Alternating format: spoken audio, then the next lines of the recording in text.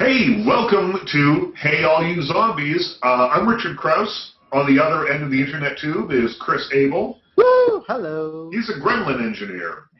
I'm not Yes. exactly sure what that is, but I think we'll find out more as the show goes on what that's all about. And today there seemed to be some kind of weird gremlins. Last week, Mother Nature was actually working against us. We had a dark, weird, demented kind of show last week with thunder and lightning, and it was dark and weird, and I looked like I was in one of those old Roger Corman, Vincent Price, Edgar Allan Poe movies. I was only lit on one side, and it was strange. This week, we've gotten through all that. This week, we seem to be having little gremlins in the machine causing weird problems on the tech side of this. So bear with us, stay with us, because we've got some cool, kind of esoteric stuff to speak to you about today. Yeah. Well, and we played Movie Pistols at Dawn last week. Oh, yes. So we want to thank everybody who went to our website and participated. Once again, Richard has come out on top, although just by one vote, for your fantastic suggestion of Rear Window. And I also want to thank one of our lovely viewers actually wrote in to suggest a film. Mm-hmm. I don't know if you saw that, but they had actually put in the idea that the movie that they felt was great for being a one-room movie, a movie that takes place just in one room, was a movie called Across the Hall, a noir-like film. Did you ever see that? No, I don't think I know Across the Hall. Across the Hall is a movie that features Brittany Murphy.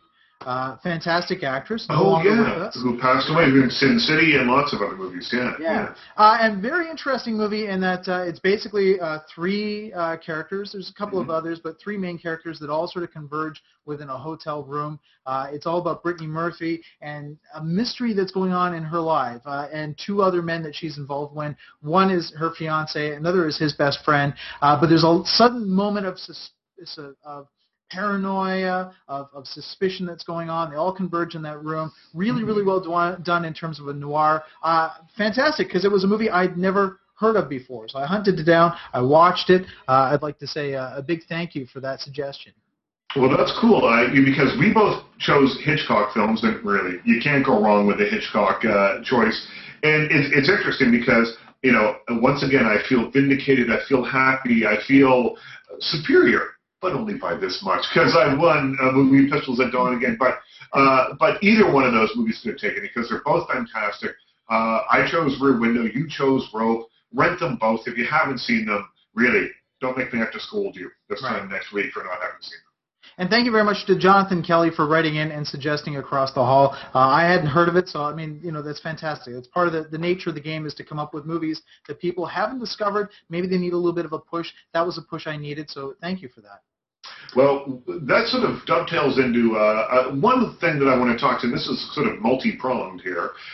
Judith Crist, who was one of the most widely read film critics for 3 decades, and one of the sort of forebearers of what I do, passed away. She was 90 years old, and she was sort of, I guess, best known as being the first film critic on the Today Show, which maybe means she was the first film critic on television. I'm not exactly sure about that, but she certainly also wrote for, loads of other people. She was at one point called just before Roger Ebert came into the fore, the American critic with the widest impact on a mass audience. And she wrote for TV Guide for decades and had an enormous audience, upwards of 20 million people in print every month. And she was known for sort of throwing out zippy one-liners. She called The Sound of Music icky, sticky, and a movie called Lord Jim was written off as just a lot of heavy 5-cent philosophy. But she was extremely well-known in her day, and I just want to commemorate one of my own passing on at age 90. And that leads me into a topic that I wanted to talk about, though. A couple of days ago on Facebook, and I'm just pulling it up here so I can refer to it, I posted one of those things that, I post every now and again, which is just for laughs. It is a review of Total Recall from a guy called The Film Doctor. If you want to look him up, just Google Film Doctor Total Recall Review. And he has written a one-sentence review of Total Recall that's probably about 400 words long. right? But one sense, and I thought it was just kind of a fun kind of, thing to post on the wall on Facebook. Didn't expect to get any response to it. Well, I did. And someone wrote in and said, more stupid movies for stupid people. I'll stick to foreign films, thanks. And, I thought to myself, this kind of film snobbery just drives me around the bend. This idea that because something is a foreign film, that it's automatically better than something that is produced domestically. And it got me thinking about, because I've had this conversation with loads of people, who try and, I don't know, impress the film critic and start, yammering on about about how they only watch foreign films. And listen, I'm all for that. I'm all for watching films of every length, in every language, of every subject matter from all over the world. It doesn't really matter to me so much where movies are from. But the idea of this sort of film snobbery does get under my skin a little bit. And I've had people openly say to me, well, I'm a snob. And I'm like, well, you're missing out on some great movies then, because you don't want to go to the local theater and see something that other people actually like too. So I thought that for this fellow who wrote in and said that, he would only watch foreign films, that I would just give a little rundown of what you'll be missing currently in theaters and in the next couple of months.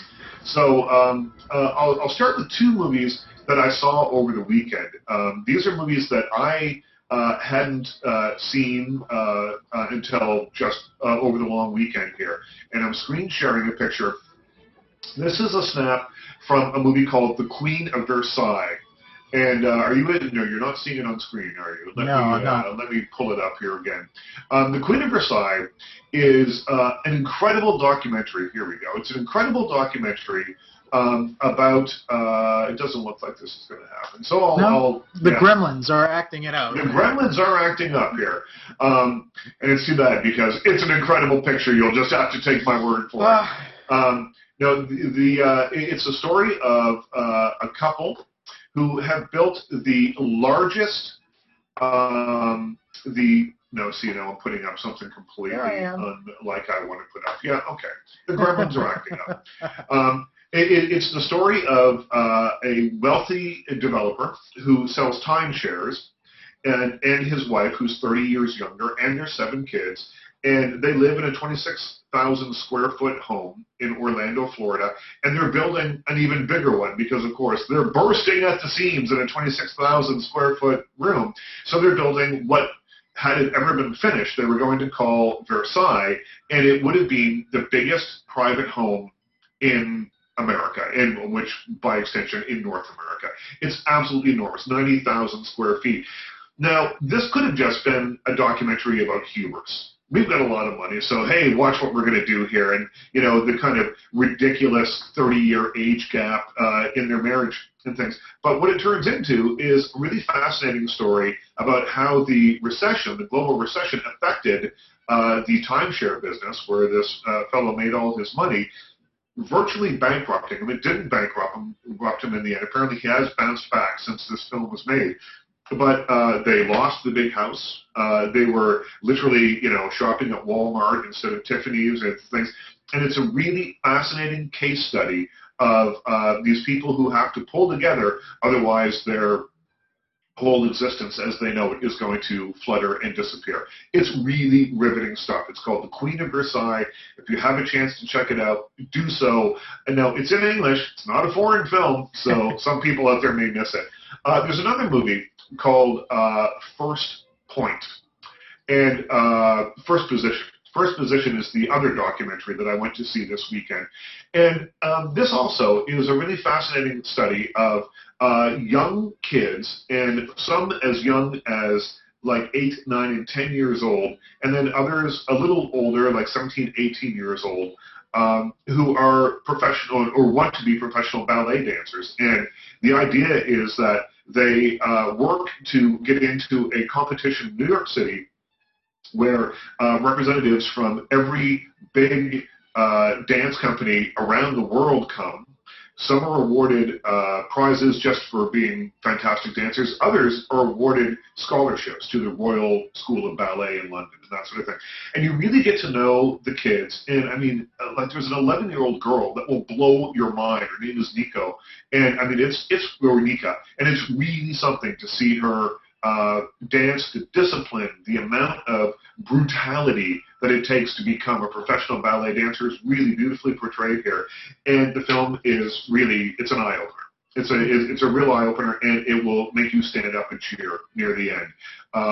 So 2 documentaries that you should probably have a look at if you can tear yourself away from the foreign rep theater in your neighborhood.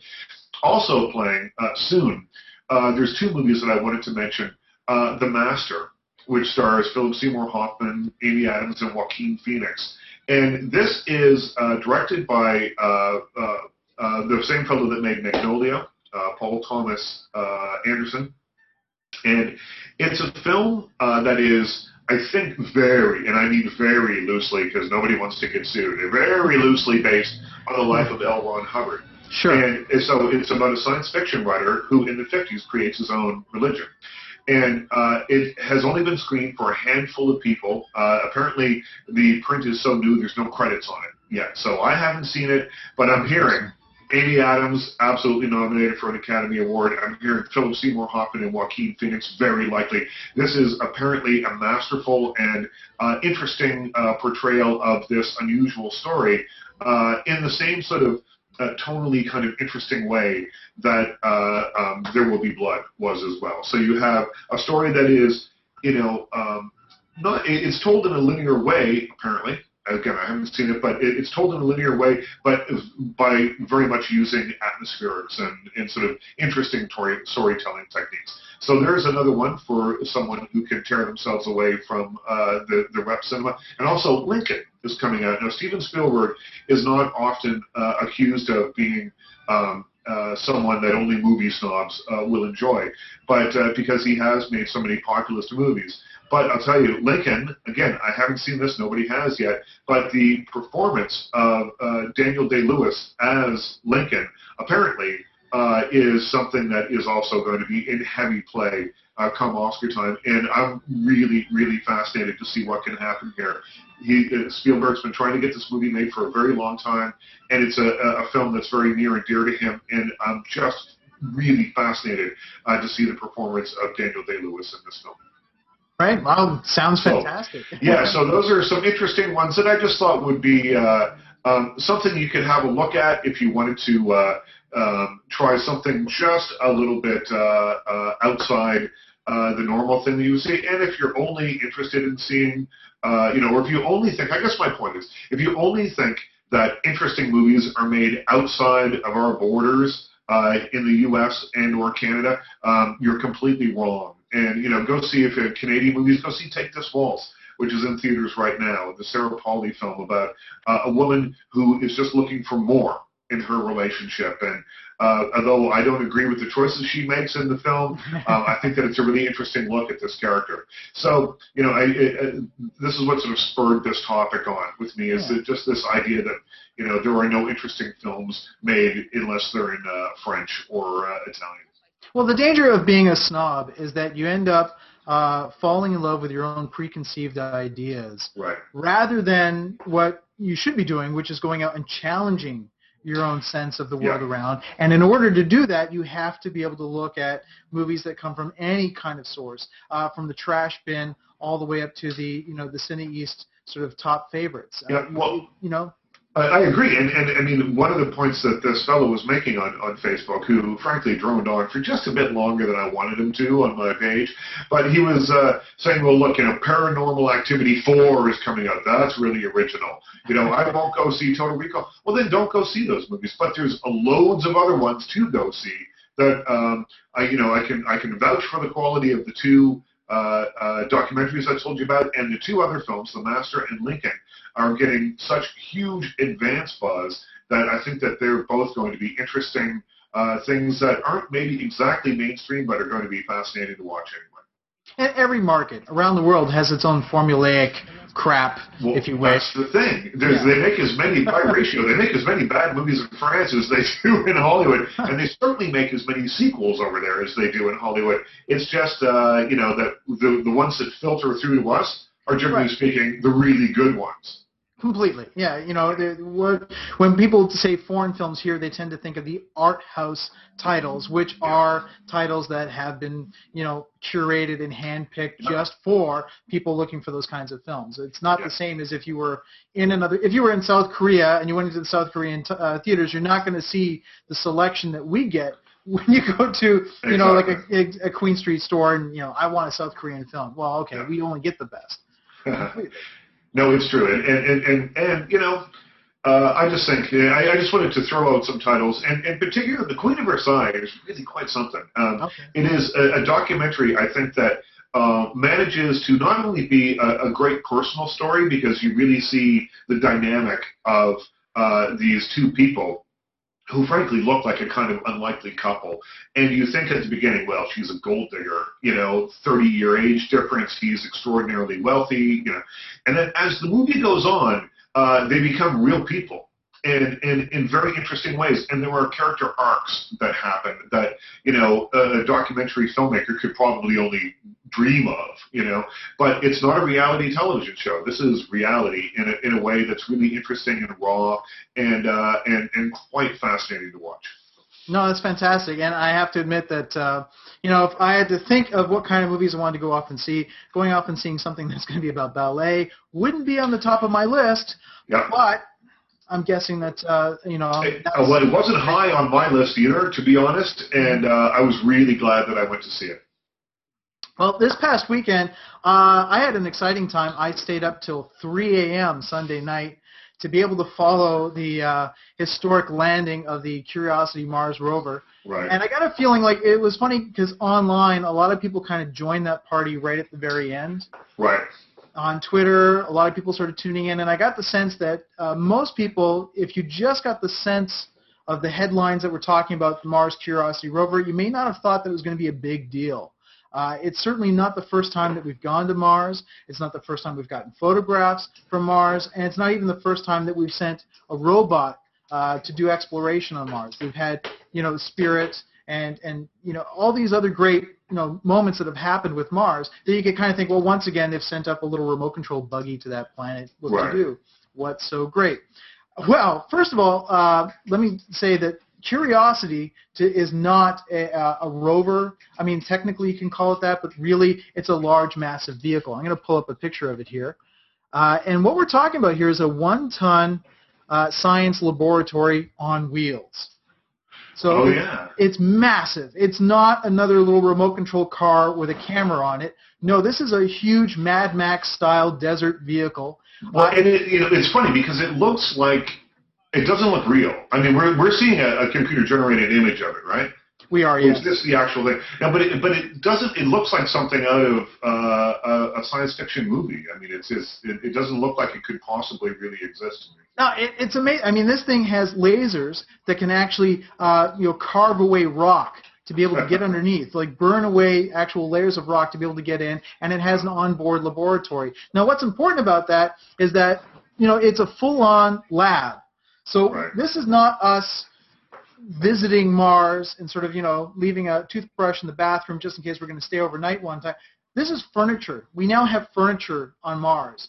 It really designates our commitment, okay? This is the first real step towards us having astronauts there in the 2030s.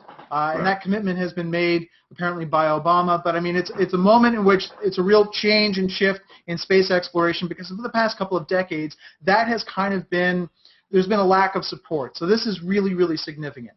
The second thing was that in terms of following it, it was just harrowing. It was just tense. This has been considered to be the most difficult endeavor that NASA has ever had to take on.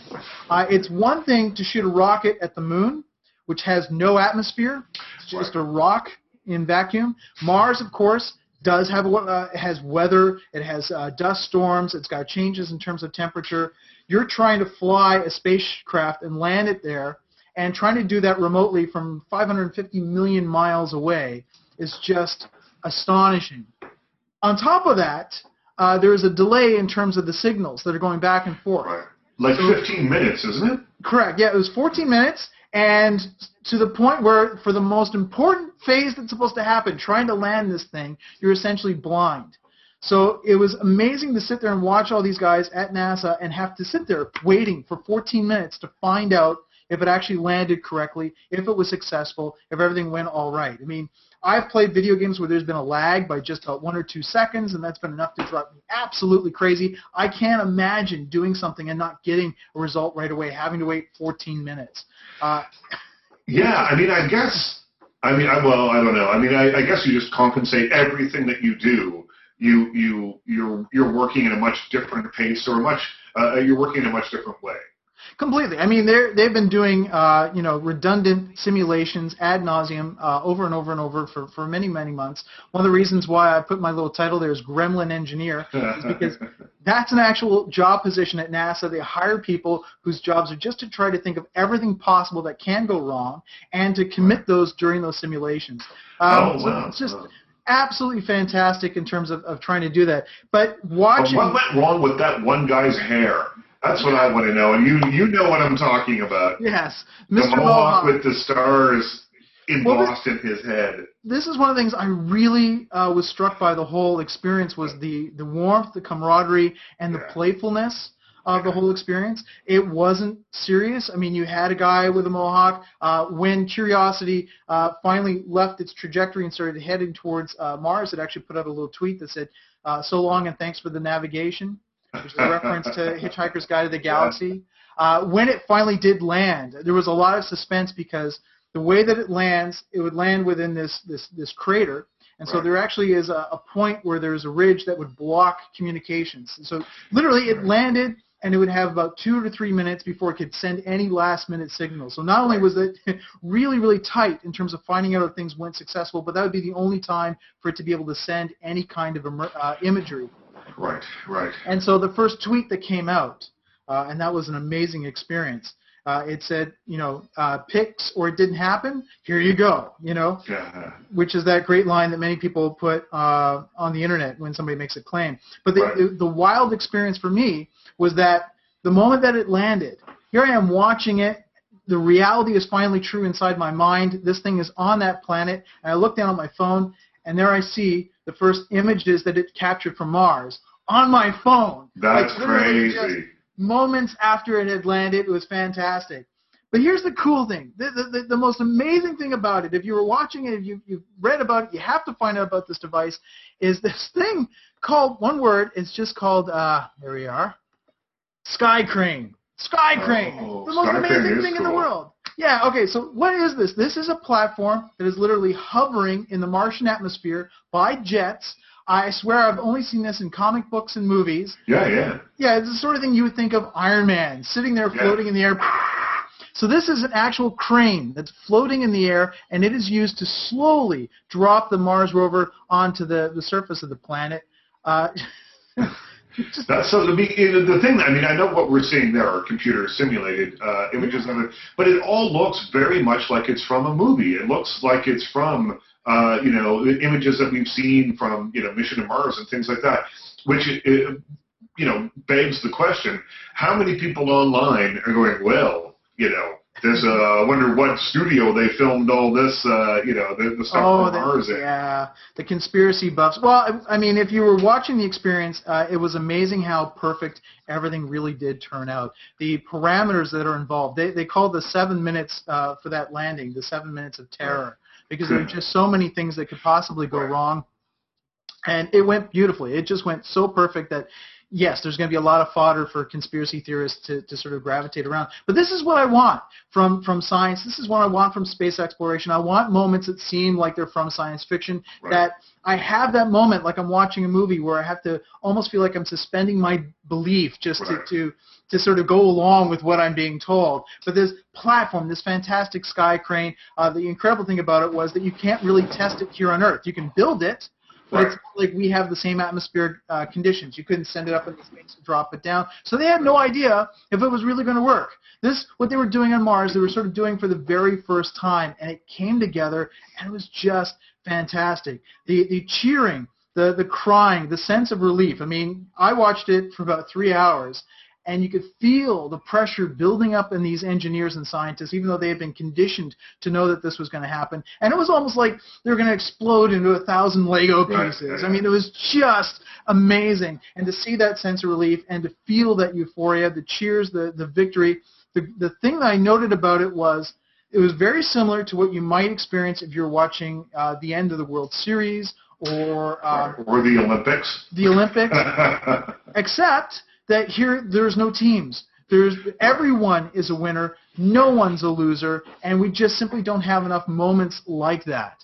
So this was fantastic, and certainly something worth following as Curiosity starts to perform its experiments and hopefully bring back other discoveries. Well, it's interesting to me because I didn't stay up and watch it because I'm on early morning radio, and that just doesn't work. Staying up till 2, 3 o'clock in the morning, just getting an hour's sleep is not the way to do this. Not the way to do the show. But certainly I watched it later. I saw the clips from it and things. But it seems to me that this is one of the most amazing things, news-wise certainly, that's happened in a very long time. And it's not getting the kind of play that I think that it deserves. I mean, I read about it on Twitter. I saw things, people are mentioning it, you're talking about it, but I mean, I would be, you are exactly who should be talking about it because right. This is your thing. But, the Olympics and, the badminton people trying to rig their spot in the Olympics seems to have outshone the idea that we just landed on Mars, and it blows my mind a little bit. Yeah, it's completely. And I don't know if it's necessarily going to be the same situation around the world. I know in England, as you pointed out with the Olympics, where they had an entire moment to celebrate Tim Berners-Lee, they have no problems sort of appreciating these grand moments in science. I mean, you have currency over in Europe where they actually put people like Newton on the bills.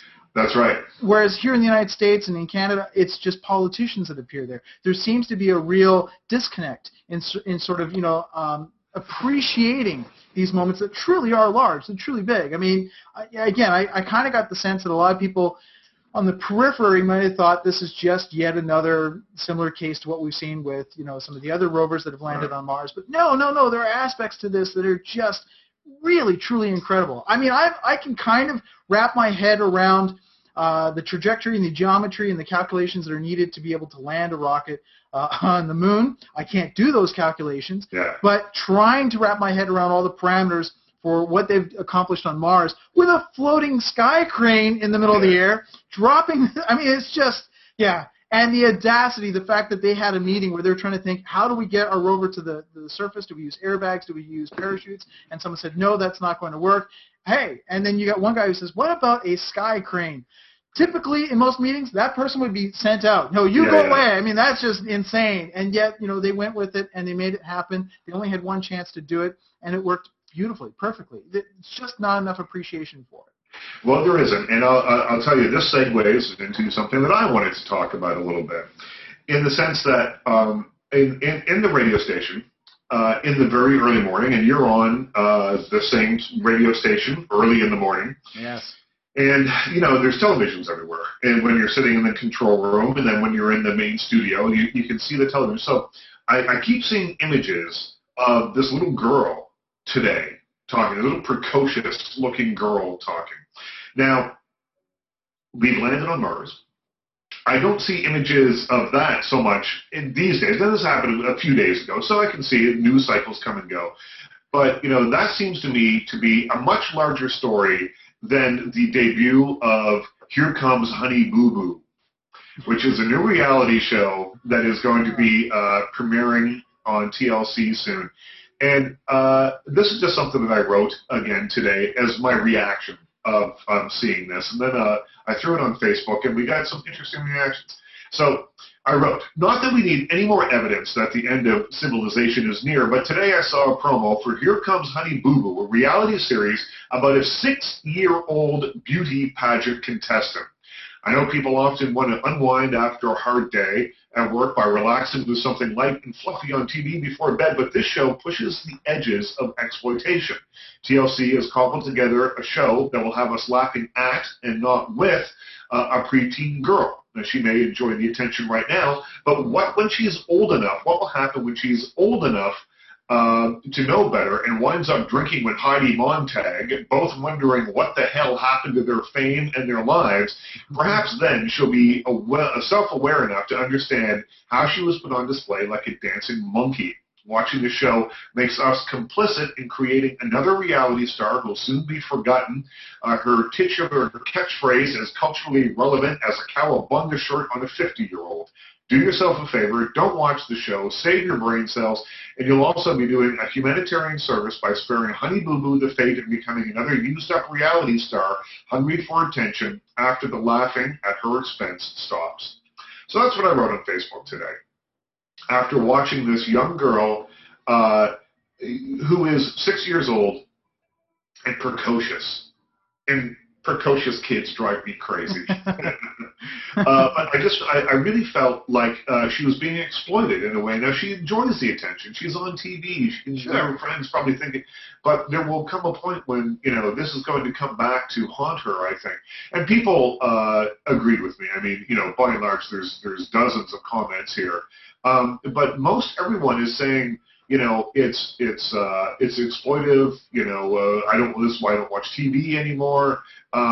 One person raised an interesting point. Kurt Swinghammer, who's a musician, wrote, another insulting show I will never watch, but its ratings might blow Breaking Bad out of the water. The networks are forcing production companies to deliver lowbrow content, and the folks making the show likely wish they were doing something worthwhile.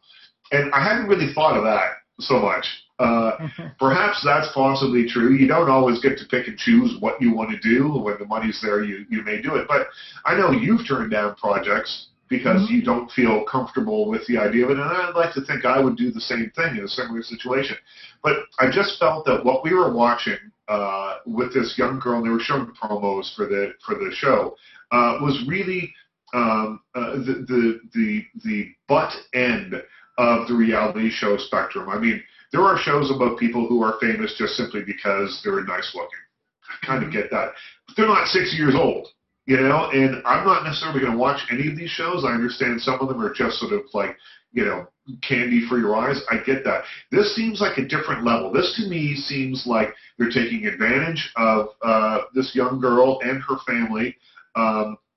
I would at least hope that maybe if there can be some good that comes out of this, that she'll get enough money to go to college and become something other than a beauty pageant contestant. But it really struck me that I was watching the kind of end of, that I was watching something that wasn't right. That I was watching something that felt to me very much like child abuse. Right. And I don't know whether I'm overreacting to this or not. I don't have kids. I don't spend a lot of time with kids. All I know is that this didn't seem right to me. No, and those pageants and sort of the way that those young lives are taken over never seems. I don't know how you can excuse it. I know people have 1,001 excuses, and even will develop excuses to be able to watch it. It's like, I've just, I've been thinking all day, working very hard. I don't want to think when I go home. I just want to watch a train wreck, and that sort of scratches that particular itch. But I think that we have reached a point where it's fine to have this kind of content in the spectrum. It's another thing to make it a tentpole subject, which is what ends up happening, that the entire industry, the machine of it, gets around and makes this must-watch television, that this becomes the central part of everybody's conversation. And we really should consciously avoid doing that. I mean, it's one thing if there's nothing really important to talk about. There's lots of important things to talk about, lots of great shows and content that should be pushed first and foremost, where that's sort of offered as something on the side. So, I think I don't know, we got to be a little bit more conscientious in terms of how we drive our culture as a society and not really care whether it's going to bring in the largest amount of numbers or bring in the large amounts of dollars. You also have to ask what the social value is at the end of the day, too. I agree. I did an interview earlier today in regards to my book that's coming out, and the interviewer said, do you believe in censorship? My book, Raising Hell, is in a large part about censorship. Right. And I said, you know what? I'm not a fan. Not surprisingly, I'm not a fan of censorship. There are certain limits, things to do with children and snuff films and things. Obviously, that's a different situation. But movies that are made by, mainstream or mainstream-ish people. I think, we have to police ourselves as viewers. We have to be the ones that make the decision whether you go or not. The Human Centipede, to me, holds no value whatsoever. This is not something that I want to see. That's not something that I'm going to go to. But I know that, and I didn't go see it. I censored it myself. I didn't. The person that made it has every right to make that movie. I'm just not going to go see it. And I think that the same applies to this television show. The way that we can make a statement because I feel really uncomfortable saying, well, you can't make these shows. In this case, I don't feel as uncomfortable because I do think that they're exploiting a 6-year-old child. If she was 16 or 26, then I might have a different feeling about it. But she's 6, and that makes a difference to me. But I think that the way that we show our displeasure, the way that we self-censor is by turning the channel and not watching this. And, and I just wonder when the Learning Channel became something other than the Learning Channel. I mean, if I was a bit more clever, I could think of Toxic something, to stand for TLC. It just, to me, seems like they are pandering to the absolute lowest common denominator. Well, they're being lazy, I think, yeah. is really the problem here, is that they're going for easy controversy. But there are ways in which you can handle that. These little pageants have been going on for many, many years. Yeah. I think there is certainly a value in terms of taking that culture, bringing it to a national level, allowing the people who are involved in those pageants to see themselves as they're being viewed by people in other cultures, in other states, right. Other cities, where I think that there's a value there to sort of instigate positive change. It's different when it becomes a circus sideshow. And that's what it sounds like this program is sort of, set up to be. And that's because that's what many television executives have started to learn is it's going to get you the numbers, and for the least amount of money, the least amount of work that's involved. That's wrong. I think at the end of the day that if you're in broadcasting, there's a commitment to not only try to make your business successful and be financially, responsible, but also to create really great content and strive. If it's going to cost a little bit more money and a little bit more effort, you're going to have to hire somebody better to come in and do it right, then it's worth doing that, rather than saying, well, you know what, we can have anybody come in and create a sensationalist show about, these pageants, because that's easy money. Well, this is the last time I will say this name, because I'm not going to give this show any more publicity. Honey Boo Boo, to me, seems exploitative, and it doesn't seem like we're doing this young girl any favors. I think that she's being taken advantage of. It really feels that way to me. It may not feel that way to her family right now, and it may not feel because they're getting a paycheck here and there, but let's look at a list of reality stars who were older and wiser and should have known better, and the mess they made of things. When you have this 6-year-old girl who is going to be thrown into a world that there's no way that she can possibly understand, and frankly, to my mind, from what I've seen, doesn't seem equipped for, I just think that this is a recipe for disaster and could very potentially have a serious effect on her later life. Well, hopefully, not all of those shows take off, so hopefully it'll be one of the ones that sort of... Well, hopefully no one will watch this one and it will go away. There's so many other things to check out, right. Especially even here on YouTube. So something else I wanted to talk about, because we are, of course, Hail You Zombies. There's this fantastic game that is quickly rising in popularity called DayZ, or right. DayZ. Right. Referring to Z for zombie, Day of the Apocalypse. And this is an online... massively multiplayer online game that recreates 225 square kilometers of Soviet-Russian land, which is massive. That's a huge amount of land. So when you appear there, you do have this real sense of realism in that you're walking down suburban streets. There's cars, there's homes and bricks, there's trees. And as you keep walking, the neighborhood continues to change. There are times in which you'll look up and, wow, there's a hospital. Or over there, suddenly there's a church. In fact, and it's very, as you expect with an apocalyptic world, it's very serene, it's very quiet, it's very moody, it's very atmospheric. But this is to simulate in far more realistic simulation than we've seen before in other media, the sense of what it's like to be in a world where zombies have sort of overtaken the world, as it were. And what's interesting about it is that they've taken away all the things that video games usually do to be helpful.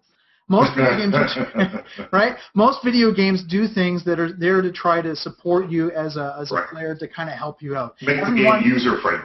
Yeah, well, I mean, the common delusion that all video game players share is that they are somehow overcoming a realistic situation, when the truth is that the game is designed to cater towards your particular needs. Right. DayZ doesn't do that, in that there is no map, there is no compass. Right. When you arrive, you have no equipment, there are no guns, there's not even a guide really to tell you how to play the game. In fact, one of the things that happens is that people start to notice things. Oh, wow, I didn't realize there was little dots on the side of the screen, and that's to represent your peripheral vision. Okay, you're completely abandoned and left alone. And then the second aspect is something called permadeath, which means that when you die in this game, there is no press the button to continue. There's no insert coin. That's it.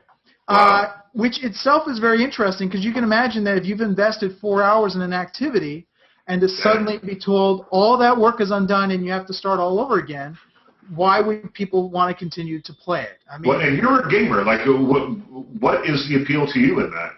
Yeah, I don't know what it is. I mean, it's something that's very particular to video games. Because if you were to go down to a beach and you had people who were building intricate sand castles and spent 4 or 5 hours only to have a couple of bullies come over and just kick it over, you wouldn't expect that person would just keep on building sandcastles, but that's kind of what's happening here.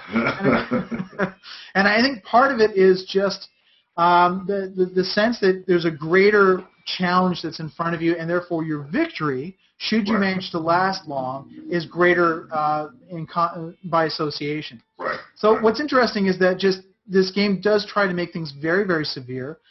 Your life expectancy isn't very high. Most people die usually within the first 10 to 20 minutes. Some people manage to get up to about 40 minutes or 4 hours. It's pretty incredible, but it's very wonderful as a moody, atmospheric game. The fact that you're having to creep around. The zombies, although they kind of just sort of stumble around, are trained to recognize sounds. If you're just walking loudly, then they might suddenly turn on you and come running screaming. So in order to survive, you have to go to these extreme lengths, where most people actually crouch as they walk around so that they're not standing tall, they can't be seen. You have people that make mistakes that you wouldn't even think about. You see a beach, you think, I'm going to follow the coastline. No, because now you're a silhouette that's standing out obviously against the water. Everybody in town can see you, come running and grab you. That's pretty fantastic. What's interesting about this is that this is a game that was created by a fan. It's not an official game. They've taken an existing game and they've added all these modifications to it. And so in terms of playing it, it's kind of rough. It's experimental. It's a new frontier. People are still sort of figuring it out and trying to find ways of sort of playing the game in ways that it's not designed for. And there's been some interesting ones, because, of course, today what people do is when they play a video game, they actually record themselves playing the game, and then they'll upload any interesting moments to YouTube. This is good, because in the world of DayZ, anything goes. And so it has become this magnet for every 13-year-old, 12-year-old bully, the kind of kids that normally are in the back torturing their cats or burning, that kind of stuff. They're playing DayZ. And they don't play as proper survivors. They run around like bullies with guns, shooting anybody, as well as the zombies themselves. And so you will meet really, really cruel people who will come up and befriend you and say, I will help you. I'll look out, and you go in, and I'll make sure. And then the moment you turn your back, they just shoot you in the back of your head. Take all the things that you've collected, all that hard work you've done. Wow. It's amazing. And, of course, you get people who try to implement their own culture. So you actually have people running around as roving bands of bandits. And when they find people, they'll hold them at gunpoint and say, okay, we're going to escort you back to our base. We're going to interrogate you. We're going to take all your belongings. And if you're lucky, we might let you go, or we might kill you or torture you. There was one video I saw of a guy who went after a guy, shot him until he was unconscious, and then said, I'm sorry, gave him bandages. The moment that he healed, then shot him again. And this is all he was doing, and recording it and putting it on YouTube and saying things like, beg for mercy, beg for mercy. So I want to tell you, it's a fascinating experience, but it's not something that the average person can play, because there are really nasty, horrible people that are playing the game and not making it nice. But what's interesting is that you have the flip side in gamer culture, which is that there are people who react to that and try to come up with something creative. And there's two things that I came across that I thought were very funny. The first was that one gamer decided since there are churches in this game, which are very frightening because you'll walk around, it's all quiet, you're painfully aware of any sound might bring zombies to come and kill you. Right.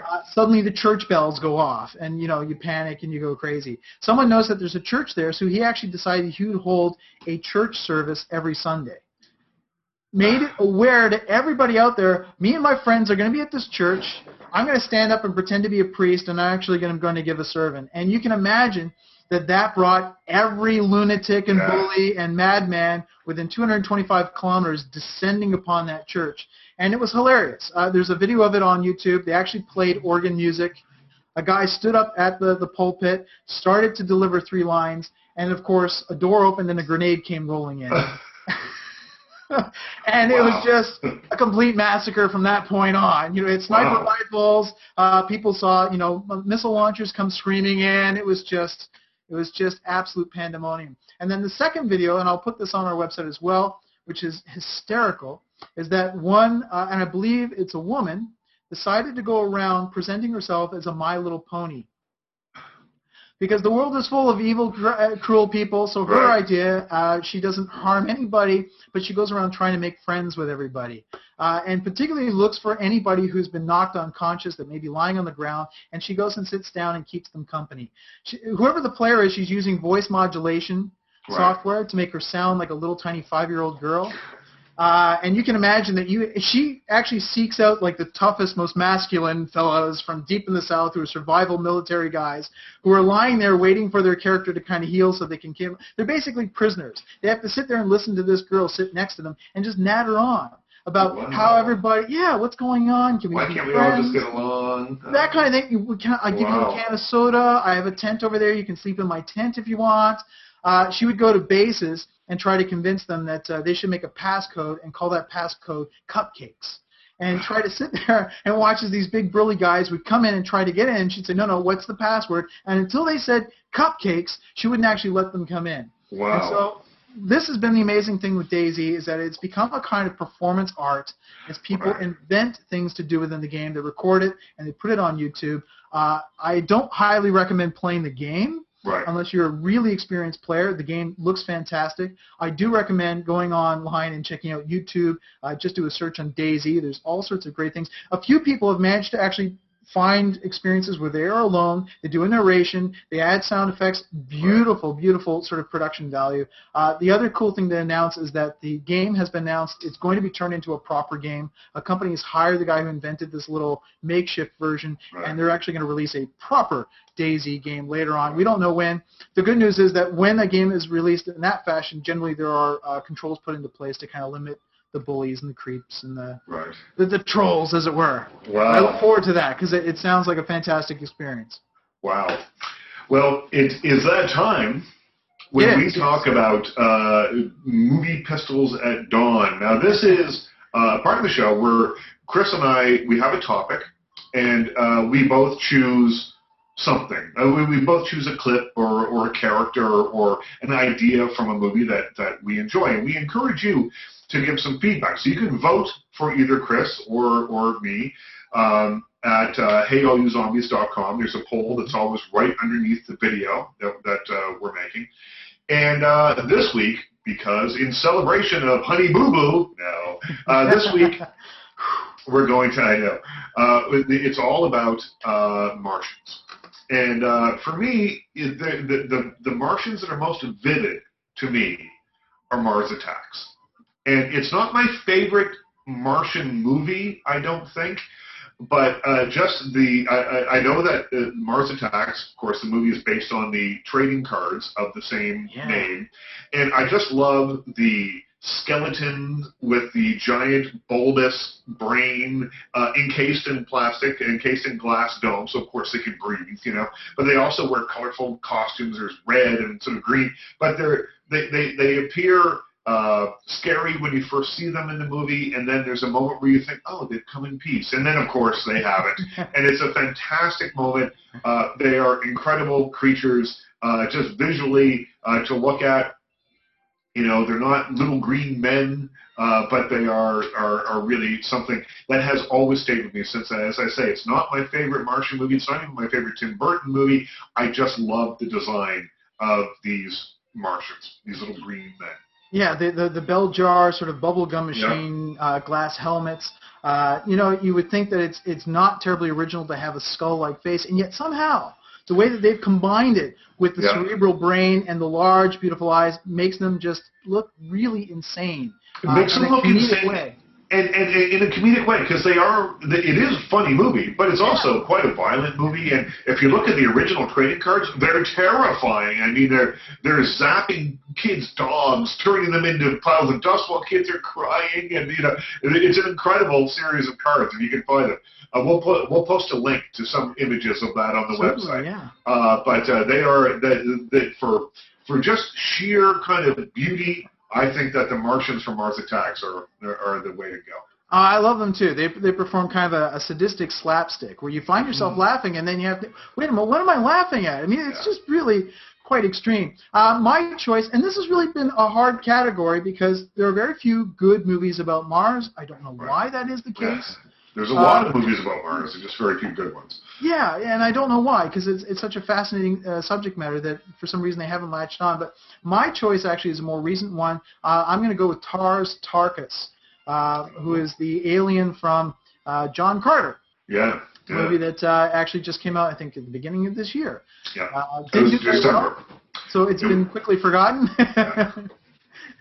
But I love Tars Tarkas. He's green, as any good Martian should be, but very, very tall, played by Willem Dafoe with on stilts and 4 CGI arms. But I love Willem Dafoe as that character, of the warmth that he gives to that voice, the interaction that's there between him and John Carter. The rest of the movie is a bit of a disappointment, but not horrible, not as bad as other people have made out to be. But I think that character is fantastic and really represents one of the great aspects of the novel that it's based on. Tars Tarkas could have been just the typical leader of an alien tribe that they often show in movies, but no, he's far more intelligent than that. I love the fact that it's not so much about John Carter trying to figure this alien out as much as it's Tars Tarkas trying to figure out John Carter, and that's something that many alien movies forget to include. Well, and let's not forget this is not a great movie, but it's a good alien in this movie. But one of the things that I appreciated about this is that there are attempts of humor in this film that you often don't see in these kind of movies. So they're trying to communicate. And he says, John Carter from Virginia. And, of course, Tars Tarkas is like, Virginia? And it calls him Virginia for the rest of the movie. Exactly, yeah. It's just a funny little touch that didn't need to be there, but it's kind of cool that it is. And it plays its purpose in terms of trying to show the cultural differences between the two. But I like Tars Tarkas because he is shown as being kind of a primitive culture. He comes off as being one of the most intelligent characters in the entire story. So definitely, it's hard to choose a really great Martian, especially one that's not trying to kill us. That's my choice this week. All right, well, you can vote at HeyAllYouZombies.com, either for Mars Attacks or for Tars Tarkas from John Carter. Check it out. You can also get in touch with us. Let us know what your favorite Martians are, and we'll do this all. We'll announce the winners next week, and then we'll do this all again next week with some more kind of, I'll probably just be angry and ranty like I was today, and Chris will bring a more reasoned approach to things. Enthusiasm. Enthusiasm, that's right. I'm going to leave you. Go ahead. Nope, go ahead. You know what? I just want to leave this with just one word, one very, very important word. Sky Crane. Oh, Sky Crane. I like that.